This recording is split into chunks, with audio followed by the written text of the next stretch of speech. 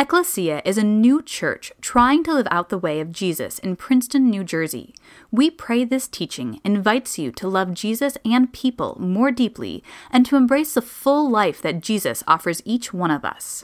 Grace and peace to you. Well, Ecclesia, it's good to be with you again. And this is an exciting talk and sermon for me because I'm getting a haircut tomorrow. So I don't know how many of you have been able to get a haircut so far as things have begun to reopen ever so slightly, but I'm going to be looking so fresh when you see me on this live stream next week. Well, it's good to be with you and just kind of going throughout the sequence of quarantine and going throughout the sequence of our days. I saw some funny thoughts this week.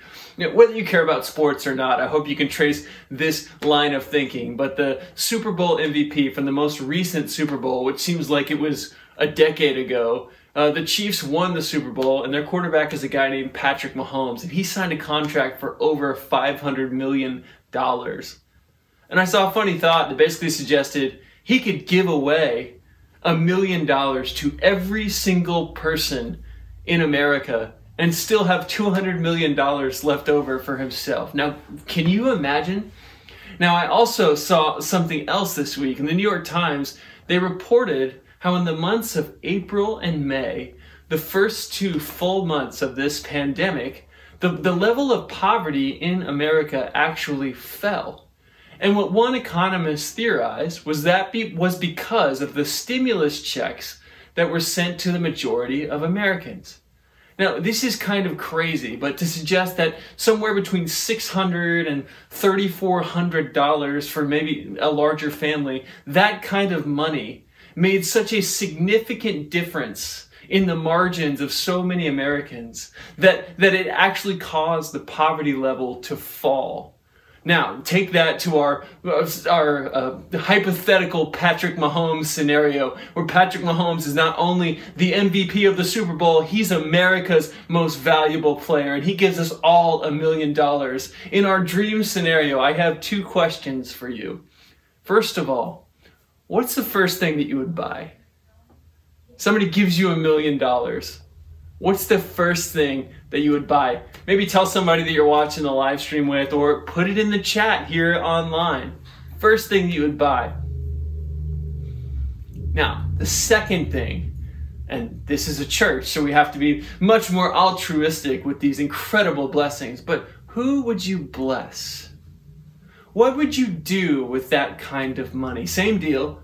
Turn to a neighbor that you're watching with, or put it in the chat. What would you do? How would you use that kind of blessing? You see, for the past several weeks, we've been talking about blessing. We've been talking about the larger framework of God's blessing, how blessing is the fundamental posture of God towards our world, the fundamental posture of God towards each one of us. We've talked about God's blessings of rest and work, His blessings upon the poor, His blessings of children and what they have to teach all of us, both those of us who are parents and those of us who aren't. Last week we talked about that which is anti-blessing, the curse. And last week I focused on this specific idea of generational cursing. And in Romans 5, Paul picks up this idea that because of Adam's sin, because it introduced this brokenness into the world, that cycle has perpetuated itself. And Paul in Romans 5 makes the argument that though that curse has spiraled because of that moment, and because we re-enter into the spiral and the cycle of the curse in every successive generation, how much more because of Jesus' blessing, His faithfulness, His life on the cross, how much more is blessing overcoming that which is cursed? And so this week, I simply want us to take this out of the realm of the conceptual, the realm of ideas, into the realm of practice. What does it look like for us to be a people of blessing? What are the habits of blessing in our lives? And how do we become people who both receive God's blessing, because that is His fundamental posture, and in order to bless the wider world around us? Blessing is the investment of words, gifts, relationship that manifests itself in people, provision, presence, and praise. That's been our working definition, and we're fleshing this out each week as we look at these different angles and different ways that God has invited us into blessing. Now, I want to invite you to turn in your Bibles. We're going to start in Genesis chapter 12, beginning in verse 1. So turn over there with me. Genesis 12 begins, "Now the Lord said to Abram, 'Go from your country and your kindred and your father's house to the land that I will show you, and I will make of you a great nation, and I will bless you, and make your name great so that you will be a blessing. I will bless those who bless you, and the ones who curse you I will curse, and in you all the families of the earth shall be blessed.'" The fundamental charter of the people of God. Last week we looked at sort of the unraveling that takes place in Genesis. As God begins the world in blessing, but then the curse is introduced. God's response to that unraveling is a people, is a promise. And he goes to this man named Abram, who is childless, and he promises him children. He promises him that he will be with him, and he invites him into a life and a journey of faith. And God says to Abram, "I will bless you." And the Lord says in the same breath that he promises blessing to Abraham, that there is a purpose attached to this blessing. And as we discussed from the very beginning, receiving God's blessings is not a way of hoarding up good things for ourselves and ignoring the problems of the wider world. So often when we talk about blessings in church, people are taught it in such a way that it seems rather self-centered. It seems like it's about having the best life for ourselves, but that's not the concept of blessing that we're presented with in the scriptures. What we see in Genesis 12 is that there is a purpose attached to blessing. In this very passage that we read, Genesis 12, verses 1 through 3, it says, "So that you will be a blessing." There's a purpose clause, a purpose defined. "So that" is the pivot point that we want to focus our attention upon today. And the question that we arrive at, in this really peculiar moment in the history of this world, with the pandemic swirling, economic uncertainty, a protest movement demanding change to American structures that have been tilted against black people since the nation's founding, an upcoming national election, in what many observers have called the most polarized time in the history of this nation, and the internet and the way it weaves its way into all of these narratives, the question that we arrive at in this unique moment of history is, what does it mean to be this kind of people? What does it mean for us to bless the world? You see, our blessings take the exact shape that God's blessings take towards us. The way that we bless the world is just like the way that God showers and puts his blessings upon our lives. Remember, as we've said, blessing is the investment of words and gifts, relationship, manifesting itself in people, provision, presence, and praise. And over the next 3 weeks, I want to look at these three categories: words, gifts, and relationship, as we seek to try to answer this question: how do we bless the world? During the life of Jesus, one of the first things that Jesus hears upon being baptized, and this is usually in the gospel stories one of the first stories we get about Jesus. Jesus goes to John the Baptist and is baptized in the River Jordan. One of the first words that Jesus hears spoken over his life actually comes from heaven. The voice of God pronouncing blessing upon Jesus. He says, "This is my son, with whom I'm well pleased." Jesus lives his life from this blessing. And as he walked the streets of first century Palestine, as he encountered those who were interested in his ministry, as he encountered those who were suspicious of him, Jesus carries his Father's blessing in every single space that he walks in.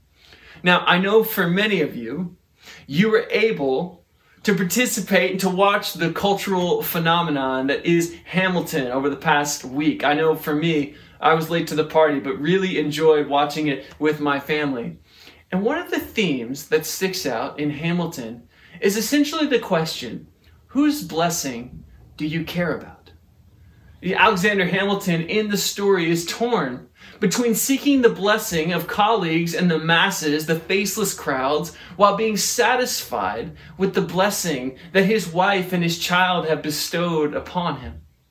He's torn between being famous and being famous in his own household. And it's interesting that Jesus faces almost this exact same dilemma. In Luke chapter 4, just after Jesus has heard this divine pronouncement, this divine blessing that Jesus is God's Son, with whom God is well pleased, Jesus is driven into the wilderness.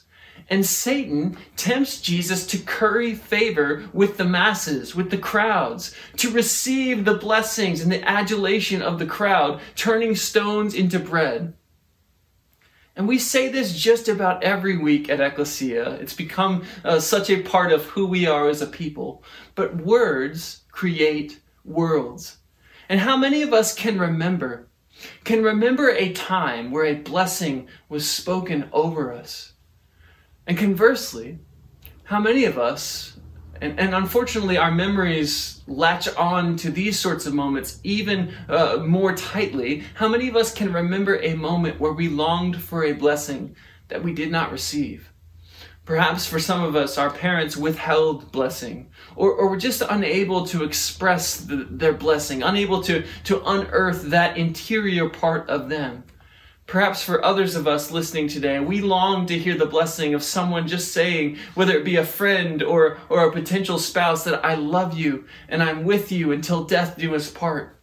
Words create worlds. And they are promises that have to be, as my dear friend Mark says, inhabited by actions and integrity. But we have to be a people who speak. This is fundamental to who we are. God speaks the world into existence. He speaks blessing over our lives. And he invites us to be a people who bless the world by speaking, proclaiming the reality of Jesus as Lord of all, proclaiming that Jesus gave his life for every single person and that his love is available to everybody. And there's 3 ways this week I want to invite you to think about this blessing of words. First, I want you to prayerfully consider how God might be calling you to speak blessing into someone close to you this week. With the added disruption of quarantine, it's probably going to cause you to have to really go out of your way to reach out to them, because you probably won't just run into them as you're living your life. But I want to invite you, consider how God might be putting somebody on your heart, somebody that you could speak a word of blessing into, how God might be calling you to invest your words, as we've been talking about. This is a part of blessing, to invest your words like a seed that will reap a harvest in the life of another person. You could send a text, you could write an email, you could write a handwritten letter, pick up the phone. But Ecclesia, I want to challenge you this week, starting now, to be intentional. Look out for an opportunity. Pay attention to somebody you're like, oh, I haven't thought of that person in a while. I wonder why that is. Or somebody that's just been a gift and a blessing to you, and finding a unique way to say that to them. And I want to challenge you too, as you sort of have that person in mind, to pray for a specific blessing on their life. Don't make it this generic statement like kids used to sign in the backs of yearbooks, like, hey, I don't know you that well, hags. That's have a great summer for those of you who are uninitiated in the art of the yearbook signature. Now, one great practice is to find a section of scripture. Often the letters written to the churches are so beautiful for this, because the author is trying to encourage those that he's writing to. Find a section of scripture to share it with someone, and just say, hey, here's why this made me think of you. You know, one of the gifts that we received upon the birth of our son, our dear sister Sarah Wydell organized some people in the church and some friends of Courtney's to just speak words of life and blessing over both Courtney and our new son Silas. And I've gotten a chance just to kind of slowly peruse through some of those words, and they're just so beautiful. and they're filled with so much life and potential, such a meaningful gift. So I want to invite you just to consider how you might take the small step of being a blessing to somebody else this week. Look at what it says in Hebrews chapter 10. The writer of Hebrews writes, "Let us hold fast to the confession of our hope without wavering, for he who has promised is faithful. And let us consider how to provoke one another to love and good deeds, not neglecting to meet together, as is the habit of some, but encouraging one another, and all the more as you see the day approaching." I love this passage in Hebrews 10, because Hebrews 10 describes a moment in tension. It describes a moment of endurance and perseverance. The writer of Hebrews is saying, now is such a time where you need to dig in. You need to be a people who are for one another.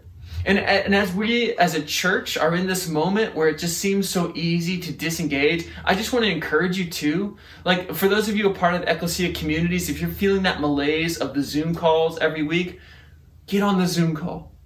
It's part of our response to Jesus. But as we're talking about blessing with words, I love this phrase that's in Hebrews 10. It just says, provoke one another. Like, provoking has this antagonistic connotation, right? But the writer of Hebrews says, provoke one another to love and to good deeds. We as the people of God are supposed to live in such a way that it actually incites love and encouragement among us. And so I want to just invite you, take this step, pray about a specific person, and then take the extra step to reach out to them, to speak life over them. Now, the second habit I want to invite you to consider this week is the habit of daily blessing with words. Do you have a rhythm of blessing people that are in your life daily? How would it change our friendships, our marriages, our lives as sons and daughters, our lives as parents, if we routinely said to those in our lives, hey, I'm grateful for you. You are a gift. Friends, this is simple. It's profound. But how often are people left wallowing in their own self-doubt about their own self-worth? What if we, as the people of Jesus, put voice to the way that God actually feels about each and every person? And what if we started with those who are closest to us? What if we made it a habit in our homes, our relationships, our residence halls, our workplaces to be a people of blessing? For many traditional Jewish families, Friday night still marks the beginning of Shabbat or a Sabbath. And in those settings, family and friends will sit down to a meal. And the parents will intentionally put their hands on their children and will speak and pronounce words of blessing over their kids. In Ecclesia, we can be this kind of people of overt and intentional blessing because we have received the unqualified and abundant and extravagant favor of God. His blessing has been poured out upon us so that, as God says to Abram, we will be a blessing to the world. Now, here's what I know. I know for some of us, words come out of our mouth with little thought, with little regard. And we can speak, we can spin sentences, and it doesn't take much effort on our part. And I know for others of us, unveiling the interior, putting these things into words can be actually quite difficult. So I want to challenge you, if that's you, if speaking to people and being vulnerable in that way is difficult for you, I want to challenge you to find the ways that are less taxing for you, whether that's writing notes, whether that's doing things that just have that weight of blessing attached to them. But I also do not want to let you off the hook. There is a power to spoken blessings. And I think specifically, if you're the kind of person who that kind of speech does not come natural, I think there's even more weight and power attached to it. I want to challenge you just to take the step, to be vulnerable, be courageous, and to put those words that you're thinking in your heart, put them into actual words and actual speech. And I also want to challenge you, all of us, to overcome our fear of rejection, for being misunderstood, or for kind of going against the flow. You know, there's a way that the world kind of goes. And it kind of veers towards the cynical, it kind of veers towards the casual. When we are intentional people of blessing, it's actually kind of jarring. When you're looking somebody in the eyes, you're saying, this is who you are. This is something I hope for your life. It's such a different cadence than our normal conversation. But we as the people of God, as Hebrews 10 invites us to, we're to be people who provoke one another to love and good deeds. And that provoking has this kind of friction attached to it. And I want to just encourage you, embrace the friction, go against the flow, be a people of blessing. And lastly, I want us to consider how we use our words towards the people that will never hear us speak them. G.K. Chesterton once described St. Francis of Assisi as one who walked the world as the pardon of God. And part of our call as the people of King Jesus is to live as a priesthood. 1 Peter, echoing the words that were given to the people of God in Exodus, says, "You are a chosen race, a royal priesthood, a holy nation, God's own people, in order that," kind of sounds like the "so that" given to Abram, "in order that you may proclaim the mighty acts of him who called you out of darkness into his marvelous light." Part of the function of the priesthood is to offer prayers and petitions on behalf of the wider world. Look what it says in Hebrews 5, verse 7. This is talking about Jesus. In the days of his flesh, Jesus offered up prayers and supplications with loud cries and tears to the one who was able to save him from death, and he was heard because of his reverent submission. Ecclesia, we are to be a people who, in following the lead of our great high priest, offer our words, our prayers, our supplications on behalf of our neighbors, on behalf of our cities, and even more, just as blessing is God's fundamental posture towards the world, what if we actively sought to engage our minds to bless the world as we went throughout our day? Now, often when I'm walking around my neighborhood, I will pray, Lord, bless these people. But that mindset didn't just come naturally to me.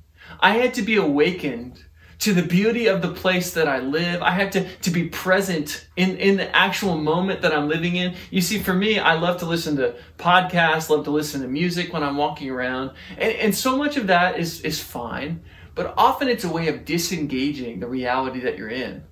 So much of being a people of blessing is about being a people of presence. And what I've found, and I don't know if you're like me, but if I'm not paying attention, if I'm not really actively engaging my thoughts, then I just kind of operate. My default is just to sort of evaluate people, just kind of either, oh, that person's interesting to me, or, oh, why is that person acting that way? My default mode is actually kind of a means of judgment. I would look at people I would never meet and never know their names and offer not blessing, but sort of my snap evaluation of them, their behaviors, with the things that they were doing. But what if we as the people of Jesus actively and intentionally oriented our lives towards blessing with our thoughts? What if we walk the world as the pardon of God? What seeds of blessing might be sown? What life might be brought forth just because somebody happened to share a space with us?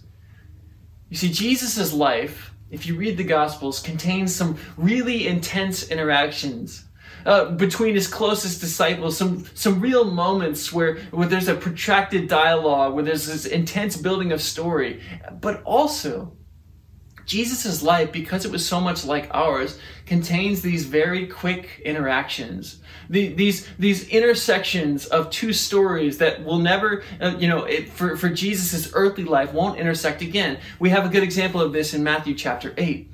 When Jesus had come down from the mountain, it says in verse 1, great crowds followed him, and there was a leper who came to him and knelt before him, saying, Lord, if you choose, you can make me clean. And he stretched out his hand and touched him, and saying, I do choose, be made clean. And immediately his leprosy was cleansed. Then Jesus said to him, see that you say nothing to anyone, but go show yourself to the priest, and offer the gift that Moses commanded as a testimony to them. This is such a brief encounter. It's just a few words exchanged here, and yet it changes the direction of this man's life forever. One simple life-changing interaction. And we don't know if this leper ever saw Jesus again, but what we do know is that he was blessed in an instant by the touch of Jesus and 3 simple words. Jesus lived his life from blessing, so that in fulfillment to the promise that was offered to Abraham way back in Genesis 12, he would bless all the nations of the world. And the fountain of that blessing for Jesus is his very life shared with us. It are his very words, his gifts, where his word of blessing is embodied in the giving of his very body for the life of the world. On the cross, Jesus embodies this blessing most fully. He is taunted with words of cursing, with words of mockery. He saved others, and yet he cannot save himself. If you are really the Son of God, they yelled at Jesus, come down from that cross. They called him blasphemer. They called him traitor. They called him failure. But Jesus knows. He knows that blessing overcomes every curse. And he offers not the return fire of more curses. You see, curses reproduce curses, but blessing overcomes them all. He says, forgive them, Father. They do not know what they are doing. He quotes the scriptures. He embraces becoming a curse for us so that he might bless the entire world. Cursing kills, but blessing brings life. Life out of death, out of hopelessness, out of despair. If you've been carrying around words of cursing, either spoken by others or spoken by that voice in your head, hear the words that Jesus not only speaks, but he lives, that his body and his blood were broken for you, that his life overcomes every curse, that his direction towards us is blessing upon blessing. His words invite us to the reality of who we are. And blessing fundamentally is about inviting us home, inviting us to newness and renewal. He tells us who we are, that we are his daughters and sons, that his love is so strong that nothing, not height, not depth, not angels, not demons, nor life, nor death could ever separate us. Receive, Ecclesia, his words of blessing, so that you might be a blessing to the world. Let us pray. Jesus, we are blessed, God. Blessed to be invited into your life that was given for all the world. Lord, help us to be a people of blessing.